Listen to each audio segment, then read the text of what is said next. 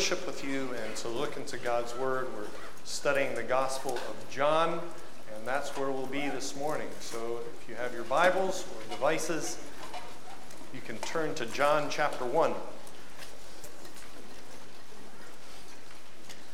John chapter 1. Those of you who are joining us by live stream, thank you.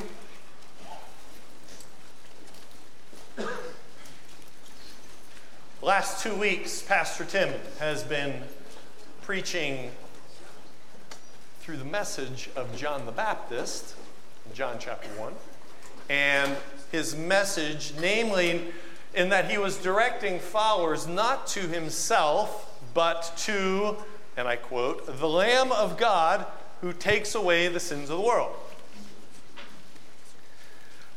He said a few weeks ago as well that as he's preaching to a people that by and large weren't going to listen to him. The nation, in particular the leadership in Israel, would reject him. And John, the author of this gospel, says as much. Right? He came unto his own. The his own there is the nation of Israel, but his own did not receive him. And so John the Baptist is proclaiming a gospel. Behold, the Lamb of God who takes away the sins of the world. And they're not beholding. Or at least they're not beholding him.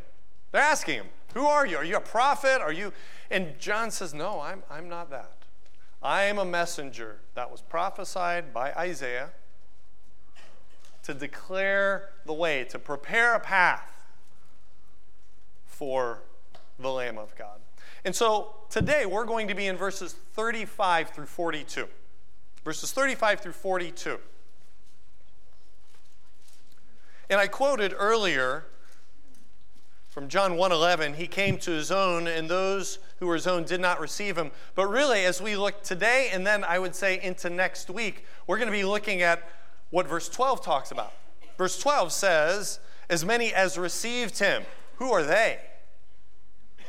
Today and next week, we're going to be talking about following Jesus. I suppose if this were a class, and it's not, it would be Following Jesus 101. What's it look like? We know what it doesn't look like based on John the Baptist's testimony, but what about those who would receive him? Those who, John says, would be given the right to be the children of God. So let's look in verse 35. And this week will be verses 35 through 42. All right, verse 35. Again, the next day, John was standing with two of his disciples, and he looked at Jesus as he walked and said, "Behold the Lamb of God." Wow, that sounds familiar. He literally had the same message that he had the previous day. Behold the Lamb of God. Did his followers forget what he said? I don't think so. I think they remembered. Did John forget that he had given that message? No, I don't think so. He remembered. He explained it quite vividly, actually. So what's he doing? Well, he's setting really the stage for those who followed John to become followers of Jesus. If you might think of it this way, and it might not be exactly this way, but it's kind of like, you're driving in a vehicle, and, this happens often in my family where, one of the kids pipes up from the back seat, "Hey, there's," and like a favorite restaurant they want to go to, or, a place where they can get ice cream or something like that. "Yeah, there it is." But then we drive by it the next day, and they say, "Hey, there's that restaurant again." I know they didn't forget that it was there. There's an implied message. There's the restaurant. Pull over. When John the Baptist says, "Behold the Lamb of God," the second time, he's really communicating something else.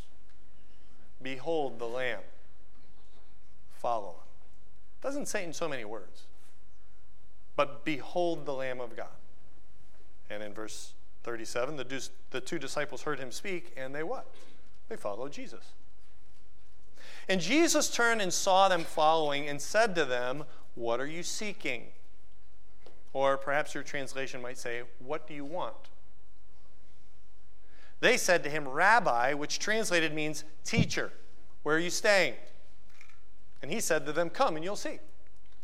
So they came and saw where he was staying, and they stayed with him that day, for it was about the 10th hour. And one of the two who heard John speak and followed him was Andrew, Simon Peter's brother. And he found first his own brother Simon and said to him, we have found the Messiah, which translated means Christ. And he brought him to Jesus.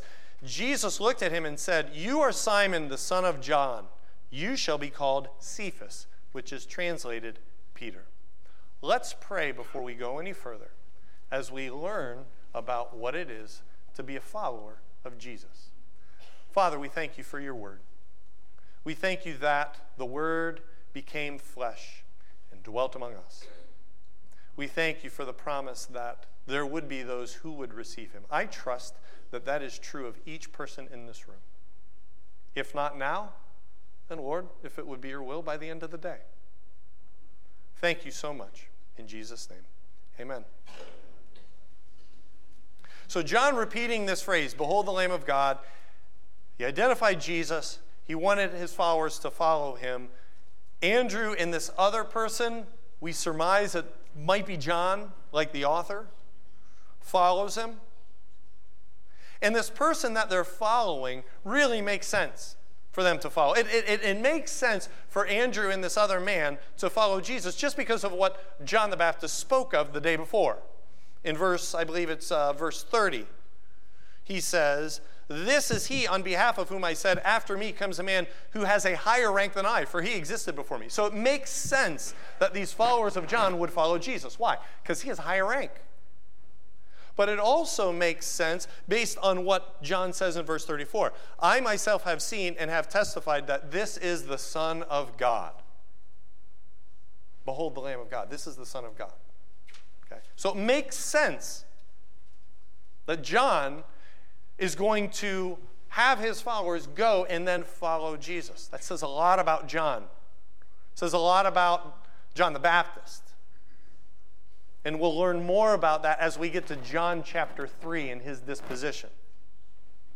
Now, some of you might be wondering, okay, so how does this reconcile with the other accounts in the other Gospels of the disciples following Jesus? I think it's really important that we at least bring attention. Maybe your brain didn't go this way, but maybe it did. Where Jesus is walking by the shoreline and he sees Simon Peter and Andrew, and they're doing their fishing job, and he says, follow me, and they drop their nets and follow him. That's in the other three Gospels, Matthew, Mark, and Luke. How do we reconcile it with what's going on here? Well, really, from a chronological standpoint, what you have is an introduction of Andrew and Simon Peter to Jesus in John 1. They follow, but they haven't left their nets and followed him formally. Not just yet. This is their introduction to the Lamb of God who would take away the sins of the world. Okay? So what I'm going to do here today is I'm going to use the text, point us to the text, and really look at following Jesus. The outline is simple, and it's in the form of questions. Questions that are appropriate for these followers that we're reading about, but also appropriate for you. First question. Jesus asks it. In fact, it's the first recorded question, the first recorded words of Jesus to his disciples. And we see it in verse 38. Jesus turned and saw them following and said to them, what are you seeking? That's the question for you. What are you seeking? Jesus knew what they were seeking. Jesus wasn't ignorant. He's not asking, wondering, I wonder what these guys are up to. He's also not asking a question, what do you want?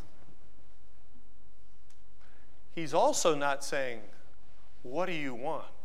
Kind of like a Willy Wonka as the children enter the factory and he opens up all of the storehouse of chocolates and goodies, as if he's just this divine, benevolent giver that has a blank check waiting to sign for all of his followers. It's not what he's doing. What he's doing is he's getting at them.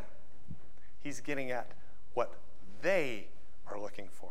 You see, Jesus' question was less about getting information, and it was more about the motives of Andrew and this other man. To be fair, they were already disciples of John the Baptist. So by following John the Baptist, they were following orthodoxy. They were following sound teaching. And as a result, by being told, behold the Lamb of God, they were coming, and ostensibly they're following the Lamb of God. Now, Jesus here, later in this gospel, in John chapter 6 and verse 37, Jesus says that everything that the Father gives me will come to me, and the one who comes to me I will certainly not cast out. So when Jesus asks, what do you want? We don't have a disposition here of, I don't know if I'm going to bring you on. But let's be careful. Because, yes, Andrew, yes, this other man, they were following John the Baptist. Their hearts were in the right place. Their motives were in the right place, to be sure. But not all followers of Jesus had that right motive.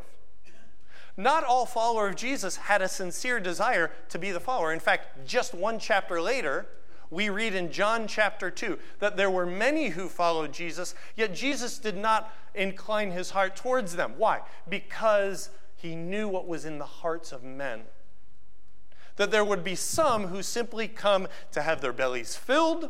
There would be some who come to see a show. There would be some who were following the cult of personality.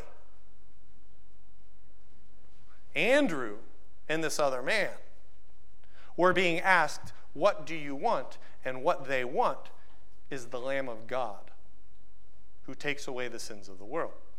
Now, not only is Jesus asking to address their motives, but he's also asking, what are you seeking? What do you want? Because he wants to have them state it forthright.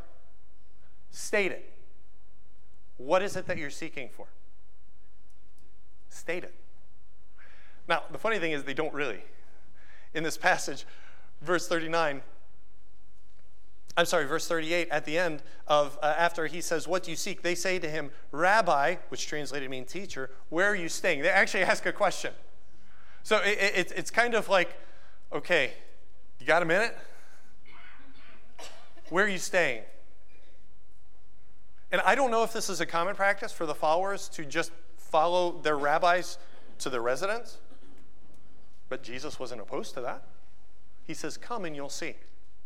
And so they stay the rest of the day and into even the following day. I personally think this other guy that's with Andrew is John because of this little detail. It was the 10th hour. It's 4 p.m. Kind of like an eyewitness. He doesn't really name himself that he's the other man with Andrew, but he gives this eyewitness detail. He was there about 4 p.m., and it kind of lends itself to John and his way of writing in this gospel. So we think it's Andrew and John, and they spend the day with Jesus, and Jesus opens himself up to them. And how we see Andrew responding is going in verse 41 to see his brother. And look at how they describe him. He found first his own brother Simon and said to him, we have found the Messiah. This is what one commentator says is the ultimate eureka. You ever heard that word eureka? It means I have found it. Okay? This was Andrew's eureka. He finds his brother. What are you seeking, Andrew and John? What are you seeking, person in this room? This first question of Jesus gets at the heart of what we really think about being a follower of Jesus. And ultimately, and I don't think this is a stretch, what we really think life is all about. What are you seeking? You know, up at the mall, they have those people that I think they still do. They have those people with the clipboards. You walk out of a store and they're holding the clipboards. Let's just imagine two things, and this might be far-fetched. Let's imagine that we could somehow replace those people with the clipboards, number one, and here's the far-fetched part, that people would actually be inclined to coming up to us if we have the clipboard and actually answer the questions, But let's imagine we have a clipboard, okay? And people are actually inclined to coming up to us. And we ask them the question, what's life all about? What kind of answers do you think you're going to get? What is life all about? I kind of Googled this. I actually did Google this. Clarify. Man, there's a lot of answers out there. Happiness, finding that one thing that's just going to make you happy, get you up out of bed. Maybe, what's your why? Maybe you've heard that question. Finding that happiness. Family. What's life all about? Life's all about family. Investing or enjoying the family you have. Or maybe making sacrifices so that future generations might enjoy their lives. That's what life's all about. Making the world a better place. I mean, seriously, don't we want to leave this place better than when we got here? We want to improve our communities. What's life all about? For some, for billions on the planet, it's just about survival. It's about protecting maybe family and loved ones from harm. That's what life is all about. And this answer might actually be different for people at different ages. For some, life's about comfort and pleasure. I mean, carpe diem. For others, it might just be leaving a legacy. My days are numbered.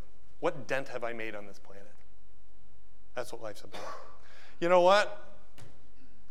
I don't know what life's about, but when I watch the children and their simplicity, they can teach me what life's about. They can teach me. For the Christian, the answer to this question, what's life all about? For you, it's the same as the answer that Andrew and John would have given. It's Jesus Christ. Let's look at Colossians chapter 3. Because I don't want to just make that statement because it sounds spiritual and good. I want to make this statement because it's actually grounded in Scripture. Colossians chapter 3.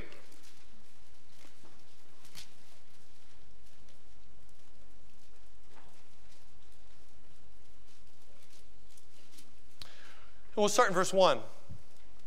Therefore, Colossians chapter 3, therefore, verse 1, if you have been raised up with Christ, keep seeking the things above where Christ is, seated at the right hand of God. Set your mind on the things above and not on the things that are on the earth. For you have died, and your life is hidden with Christ in God.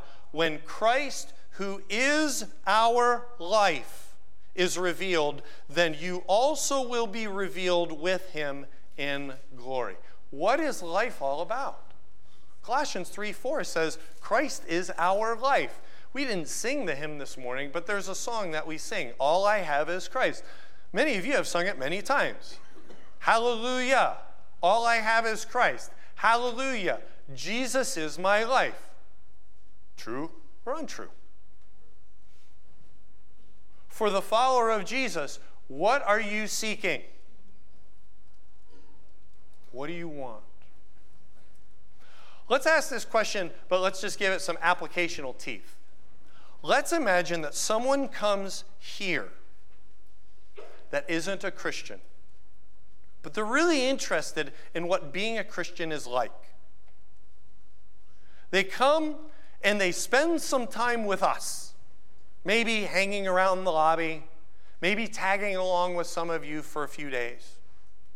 And they spend time with you, this non-Christian, and they're wondering, what is this being a Christian like? What would they pick up from you? What conversations would they hear in our lobby week after week? What rhythms or patterns of your life would they see that helps them to arrive at the conclusion, aha, that's what being a Christian is like?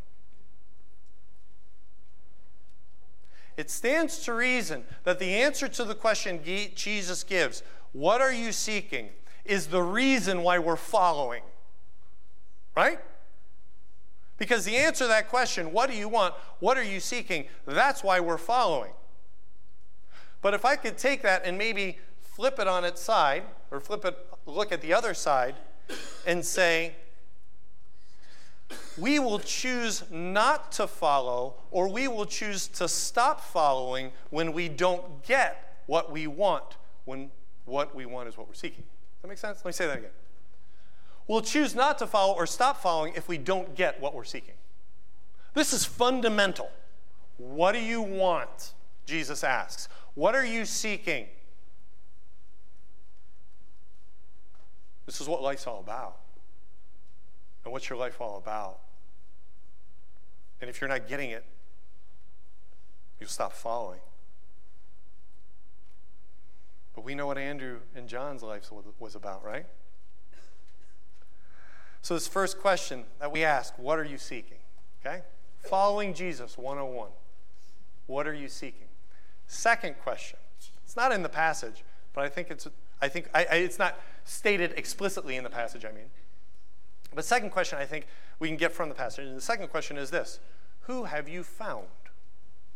Who have you found? Notice the first question was, what are you seeking?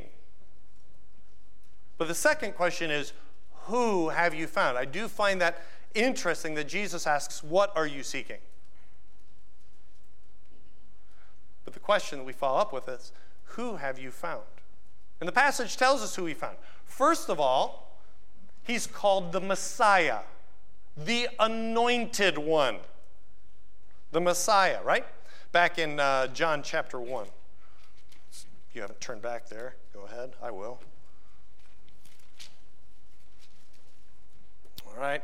So verse 40, one of the two who heard John speak and followed him was Andrew, Simon Peter's brother. He found his own brother, Simon, and said to him, we have found the Messiah, which translated means Christ. Messiah is a Jewish term.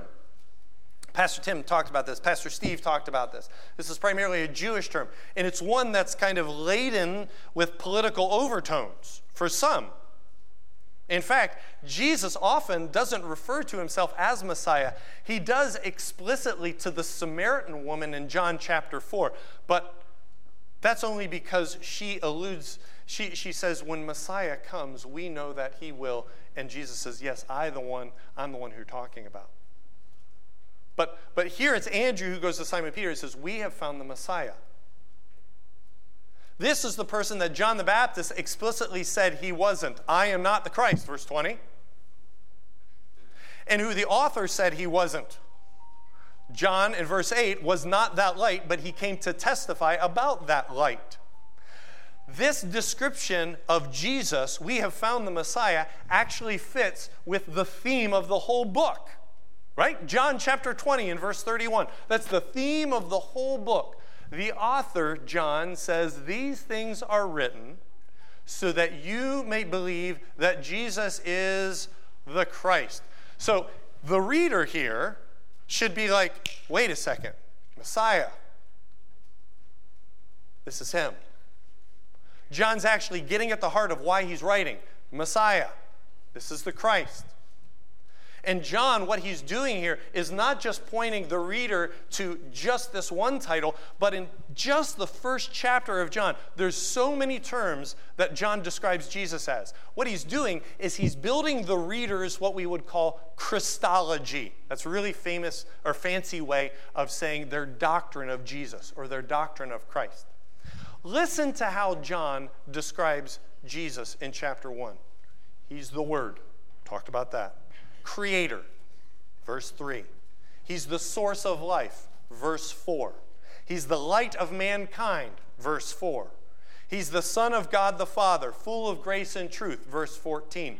He's Messiah, verse 41. Just talking about that. He's the Lamb of God. Said that twice. He's of Nazareth. He's of Joseph, verse 45. He's the Son of God, verse 49. He's the King of Israel, verse 49. He's the Son of Man, verse 51. Do you think that the author wants the reader to understand who Jesus is? I think that's fair. Amen. So, who have you found? This is who you have found. Okay? But secondly, you've found someone who knows you. He knows your past, your present, and your future. You know, if you're familiar with this story, this is kind of one of these details that, like, you read it and you're like, okay, that's fine. You know, Jesus knows he's seeing Simon Peter and Andrew, and he's just doing his thing, and they're going to become followers, and on we go. But it's really interesting what happens. Verse 41. He found first his own brother, Andrew did, and said to him, "We have found the Messiah," which translated means Christ. Andrew brought him to Jesus. Jesus looked at him and said, "You are Simon, the son of John." No formal introductions. You're Simon, son of John. He does this later with Nathanael. You'll hear about that next week, Lord willing. But Jesus knows Simon before Simon has met Jesus. And not only that, not only does he know him, he knows him in the past, he knows him in the present, he also knows him in the future. He knows his future, which is funny because this is why he gives him the name he gives him. You're Simon, son of Jonah, son of John. You shall be called Cephas, which means Peter, or translated Peter, or in the Aramaic, rock. If you've had the opportunity to read through the Gospel of John, Peter is anything but rock-like. Maybe dense like a rock, but not like rock, like one of the pillars of the church, one of the persons who would turn the word upside down, one of the persons. No. Jesus is speaking to Peter as to what he was going to become. So Jesus knows you, your past, present, and future, and closely tied to that, he's also one who is your authority. Now, don't miss this part, because this is fundamental to following Jesus. Name a person who, when they first meet somebody else, changes their name. I mean, normally, I'm not exactly sure how all the logistics went in the early church or the first century Israel, but I'm guessing that when you had an introduction, there wasn't the other person saying, "I'm going to change your name." Like, who does that? What we do is, "Hi, my name is so-and-so. What's your name?" No, Jesus goes to Simon and says, "You're Simon, but you're going to be called Peter." We don't have any record of Peter arguing. No, my name's Simon.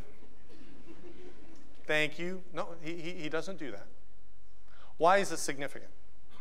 Because Jesus had the right to alter Peter's name, Simon's name. In fact, earlier in this passage, when it describes Andrew, it says, this is Andrew, Simon Peter's brother. And you actually see Simon and Peter kind of working both together. When Jesus talks to Peter in the Gospel of John, and Peter's kind of blown it, he says, "Simon." Thinking John 21, after the resurrection, after the great haul of fish, after they're sitting there on the shore, and they're eating, and Jesus says, "Simon, do you love me? Simon, do you love me?" And Simon's reminded of what he was. But then, when Peter speaks something or does something that is the future of what he would become, what Christ was making him, he calls him Peter. So you have like this joint, Simon Peter, what he's becoming. But Jesus has the authority to do that. Now, not only does he have the authority to speak into Peter's life, someone he'd never met, and actually add to his name or change his name, he also has the right to determine Peter's destiny. This call would define his life, and it would cost him his life. Every God-fearing character in this chapter is going to lose their life as a result of this. John the Baptist, Jesus, Andrew, John, Peter, Nathanael, Philip. This wasn't just, "Come join our happy gang," like Robin Hood. This was, "Follow me." but it's going to cost you your life. 2 weeks ago, we had World Mission Sunday. And in our Sunday school class, one of the missionaries that we support, Moises Campos, used an illustration. So he gets the credit for this. Okay? But I think it's a brilliant way and a very convicting way of looking at following Jesus. The illustration goes like this. He says, imagine that you have $50 and you have a boy or a girl come and say, hey, I'll pay you $50 if you do one thing for me. It's not illegal. You won't get in trouble. Nothing like that, okay? I'll pay you $50 if you do just one thing for me, okay? $50, that's a good amount of money, right? So that person comes, they say, okay, so what do you want me to do? I'll give you $50, you do one thing. Okay, what do you want me to do? Give it back. I'll give you $50 if you give it back. That is the heart of being a follower of Jesus.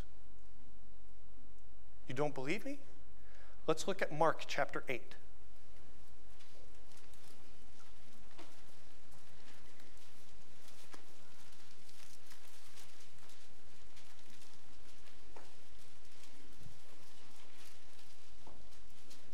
Mark chapter 8. This is after one of those great Peter moments where he confesses that Jesus is the Christ. Who do people say that I am? Peter says, you're the Christ. So in verse 34 of Mark 8, verse 34, Jesus says, and he summoned the crowd with his disciples and said to them, if anyone wishes to come after me, he must deny himself, take up his cross, and follow me. For whoever wishes to save his life will lose it. But whoever loses his life for my sake and the gospel's will save it. For what does it profit a man to gain the whole world and forfeit his soul? For what will a man give in exchange for his soul? For whoever is ashamed of me and my words in this adulterous and sinful generation, the Son of Man will also be ashamed of him when he comes in the glory of his Father with the holy angels. Everything about your life, God gets. How God made you, your body, your mind, your interests, your health, your career, your romance, your free time, your dreams, all of it. All of your life, God gets to spend because you've given it back.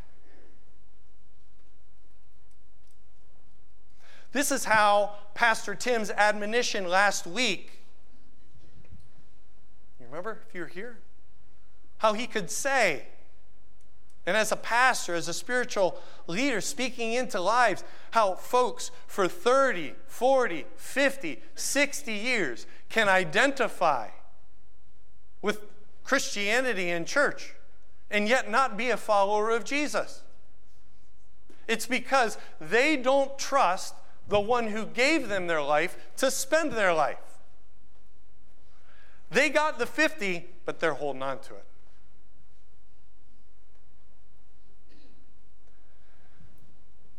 What we don't believe in those moments, what an unbeliever doesn't believe in those moments is what Jesus says in John chapter 10, verses 9 and 10.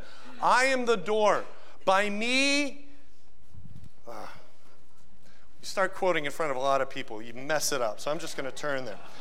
John chapter 10, verse 9 and 10. I am the door. If anyone enters through me, he will be saved and will go in and out and find pasture. The thief comes only to steal and kill and destroy. I come that they may have life and have it more abundantly. Fundamentally, hell will be filled with people who were given the proverbial $50 bill but felt like they could spend it better than God.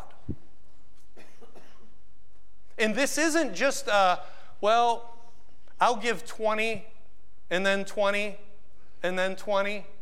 This isn't a take my life and let it be consecrated, Lord, to thee, and over my life I keep rededicating my life to the Lord. No, this is a transaction at salvation. When I become a follower of Jesus Christ, when you become a follower of Christ, he gets all of you.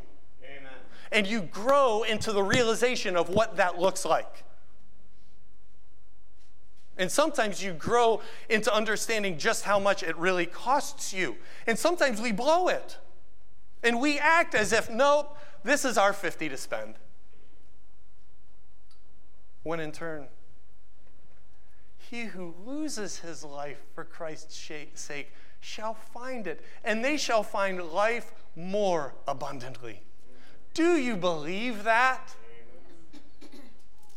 Or is this simply where you go from 10:15 to 11:30-ish on a week-to-week basis because that's part of your culture?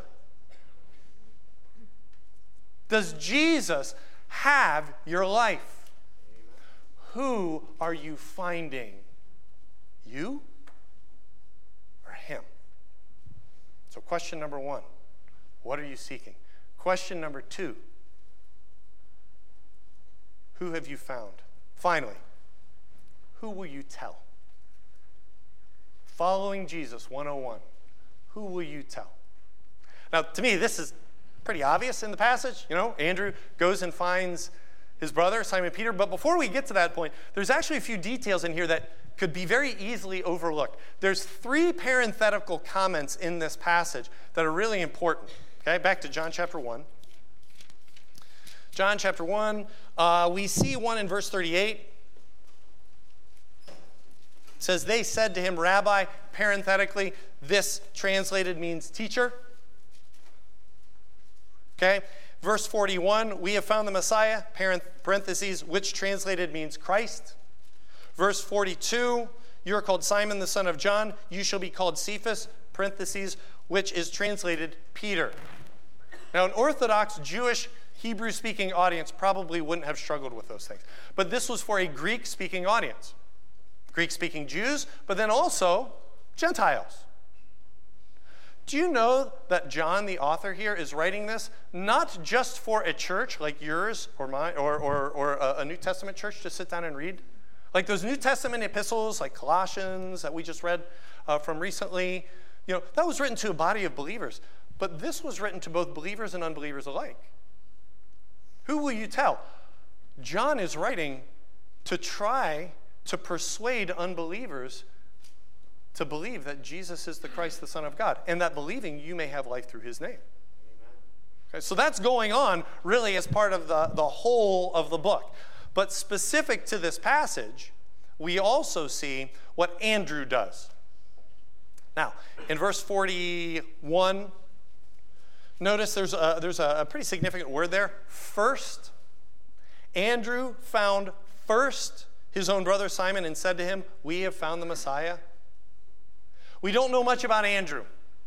He's one of the disciples of Jesus. Honestly, we know more about Peter, his brother, know more about James, we know about John. Man, we even know more about Thomas. But Andrew, one of the guys at the beginning, we don't know much about him. What we do know, though, and this is really interesting, John paints Andrew as a man that is constantly bringing people to Jesus. He does it twice.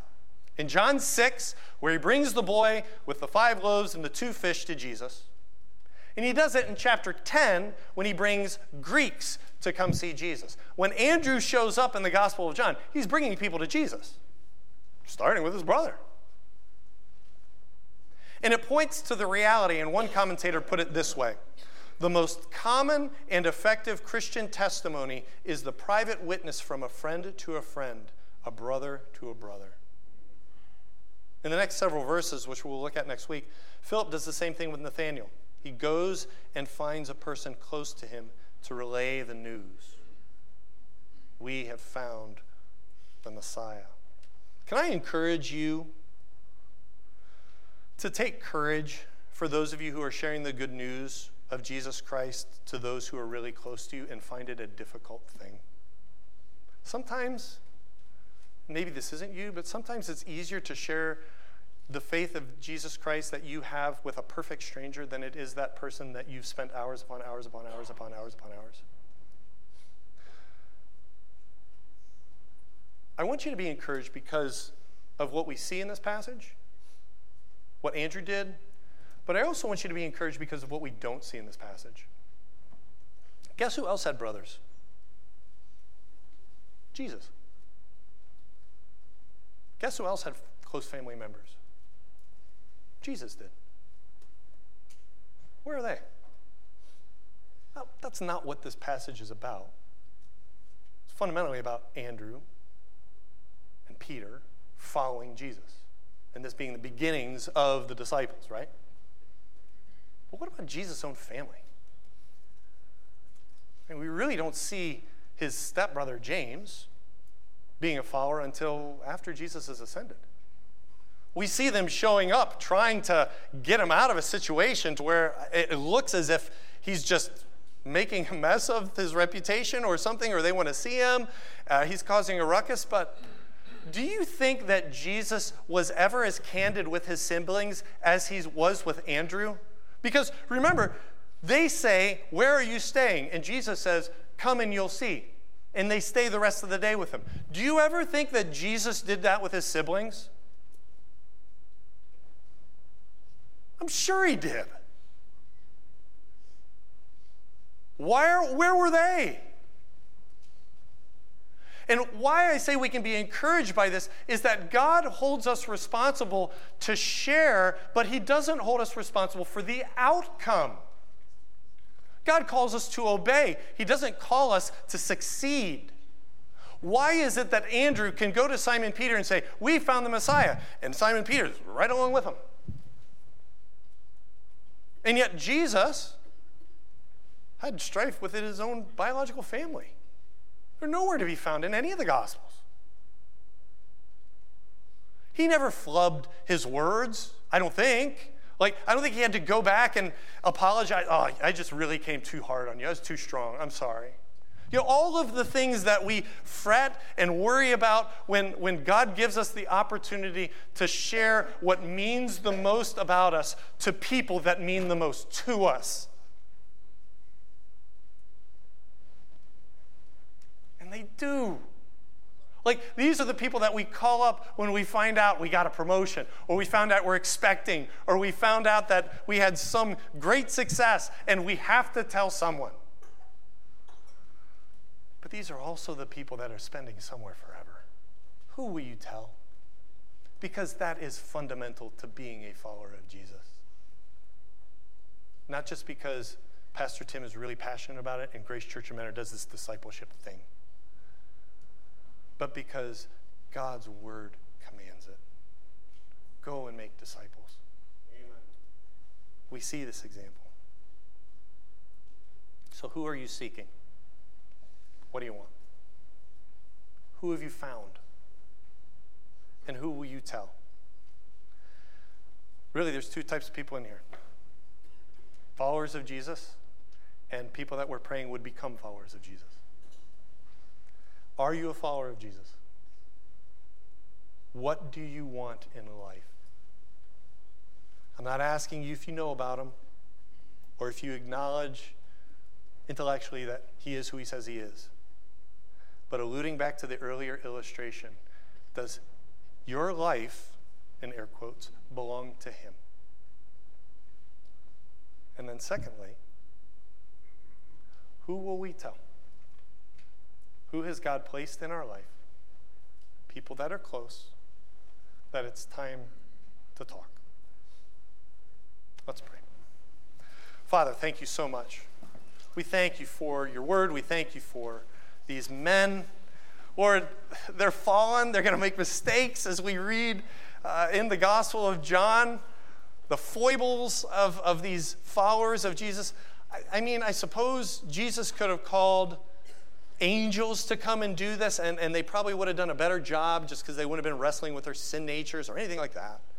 They proclaimed messages at other points in time throughout human history. They could have proclaimed this. They could have been his followers. But yet, Lord, you have seen fit to call souls in human flesh that have sin natures because you get the greatest glory when you change them. And you give them the greatest life when their life is no longer theirs. God, open the eyes of men and women in this room who believe facts about Jesus, but frankly, really want to spend their $50 the way they want. Open their eyes. Persuade them. And God, those of us who are in Christ, may we live according to that truth. what you have stewarded to us, or Lord, perhaps what you haven't stewarded to us. May we rejoice. May we give thanks. But God, please, may we share the gospel. The greatest thing about our lives, what gives us meaning and purpose, the person, not the religion, not the nice clothes that you wear on a Sunday morning. It's not that. Nothing like that. It's Jesus Christ. And that's got to mean something for followers of him. It's our eureka. We have found it because Christ has revealed himself to us. Lord, may this be the burden. And may it overflow in joy and love. Thank you so much for your word. In your Son Jesus' name I pray. Amen.